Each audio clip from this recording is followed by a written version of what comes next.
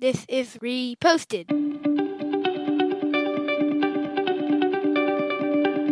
Every morning, Larry and I dig into a quote or idea that has caught our eye. Our hope is that our chat inspires you to never stop thinking and possibly challenges you in a new way. Thank you for stopping by.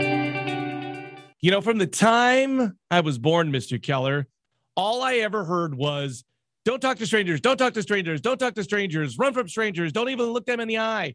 Every single teacher I had from kindergarten through maybe sixth, don't talk to strangers. However, all research pertaining to kids shows that the most damage done to children is done by people that know them, relatives, pastors, priests, neighbors.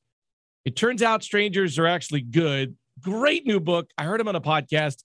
Joe Cajone, I think that's his name. The Power of Strangers, the benefits of connecting in a suspicious world. Here's a quote. Socializing was survival, and survival was socializing. Greeting rituals, cultural traditions, and even religions flourished in service to the greater good. Progress and prosperity through connection with an increasing number of strangers. You could argue what's wrong with the world today is that we don't talk to strangers. You mentioned this once. You mentioned you were on a walk with Nicole. Someone was walking by, and all you guys did was make eye contact and smile. That was what we're talking about. We're not talking about major conversations. Just look at somebody in the eye. Yeah, I mean, presumably you just recently read this article, but if we polled your three kids, what would they say regarding strangers? They would, I'm not browbeat them like I was browbeaten, but I would bet they would say we probably shouldn't talk to strangers. Yeah, it's kind of an interesting thing because you could encounter 9,999 strangers and have fine interactions, but it takes one to have a catastrophic event of you being kidnapped. So, I mean, there's an awareness that's important, but also like if you take it to the extreme of never interacting with other people, you're not going to be able to socialize or be successful in life. Like you're not going to work well with others if you don't know how to interact. And I think the stranger danger is kind of sensationalized because it's easier or more memorable to tell a story about how this kid took his bike out in Minnesota for a ride and then got kidnapped and was kept in a basement for 38 years versus I was walking down the street and I couldn't find my dog and the stranger helped me. So I think it's rare, but the potential downside of it is so great that people have the stranger danger adage. Oftentimes we'll go back to the Serengeti here on the reposted podcast. You sit there, you're in your village on an African thing and you're hanging with your people. When you had to leave your village to go get some wood or kill an animal or whatever, you didn't look up because you were afraid you were not going to be with your people. Like, oh, the bad people are the bad people, anybody we don't know. But it turns out in this research in this book is that they did talk to each other a lot more because if you didn't, who knows, you start a war because you didn't know the other tribe. I love this story. Someone told me once that went to Israel, you know, in the Valley of the Sun out there in the desert. The Bedouin people are the most kind, thoughtful. Like if you run into another person in the middle of the Sahara Desert, you welcome them into your tribe. You treat them as one of your tribe. You give them food, you give them water, you house them. And the reason is because you don't know if you will ever be lost in the Saharan desert. And if you do, you want the other people to treat you that way. It's this idea that we think in the olden days, strangers were mean to each other, but they weren't. They've always been kind to each other. Yeah.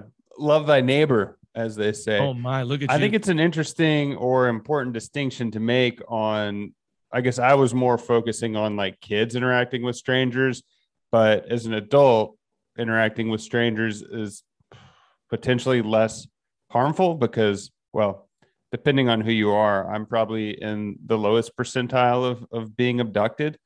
But I mean, getting to know your neighbors is an important thing to be able to build community. I've met more neighbors where I live now than when I lived in San Francisco. And that is because of a willingness on both sides to go up to someone you've never met before and be like, hey, I live here. This is nice. And we're all different from each other. And I think that just overall is a good thing. But I guess, like you said, being taught that growing up, you're more hesitant of people. The worst thing that could happen to you if you try to start up a conversation with a stranger is going to be a blow to your ego. Like you said, you're probably not going to get abducted by this person, but they might blow you up. So it's really only damaging your ego. Yeah, which I think we've had multiple topics where it has come up that the bottom line is you don't do stuff because you want to protect how you feel, or like apologies or exposing yourself to having your ego hurt. And this going up to someone, be like, hey, I'd like to have a conversation with you. You wouldn't say those words, but just in trying to engage someone can be like, oh, well, that sucks. Even just smiling at someone, if they don't smile back at me, that like hurts my ego a little bit. Or I'm just like, oh, that was sad.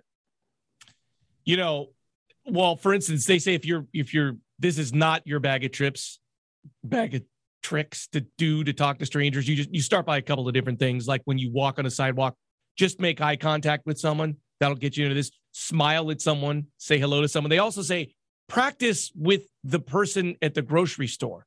Practice when you're checking out groceries, just starting up small talk, and that will ease you into being able to talk to strangers. Yeah, when you have a captive audience and they can't go anywhere, you start talking to them. Yes, but I have done this more often than not after reading this article, just kind of asking how the person that's doing my bagging at Trader Joe's, how they're doing. Yeah, I think that's definitely worth doing. And then I guess now I'm thinking about it, you also have to walk this line of not coming across as creepy or dangerous to the other person. Like if I was walked outside right now and the first person I talked to said, how's your day going? Are you having a good relationship with your family? Like that would be too much. And so I guess your ability to read situations is important to be able to interact with people you don't know. So my wife always tells me that there's two different types of peoples in the world. There's people with fixed mindsets and growth mindsets. We see this a lot on Facebook, right? We have our people, we have our tribe, we know how we think, we don't want to hear anything other than what we already believe. Or do you have a growth mindset? And I feel like that's the same way with strangers, right? I know all the people I want to know. I have the friends. I don't want to meet anybody else. Or I feel like I say this about you. Do you go to a party and go like, I don't know that person. I'm going to go up and introduce myself. They might become my next best friend. You never know, but you won't know unless you try.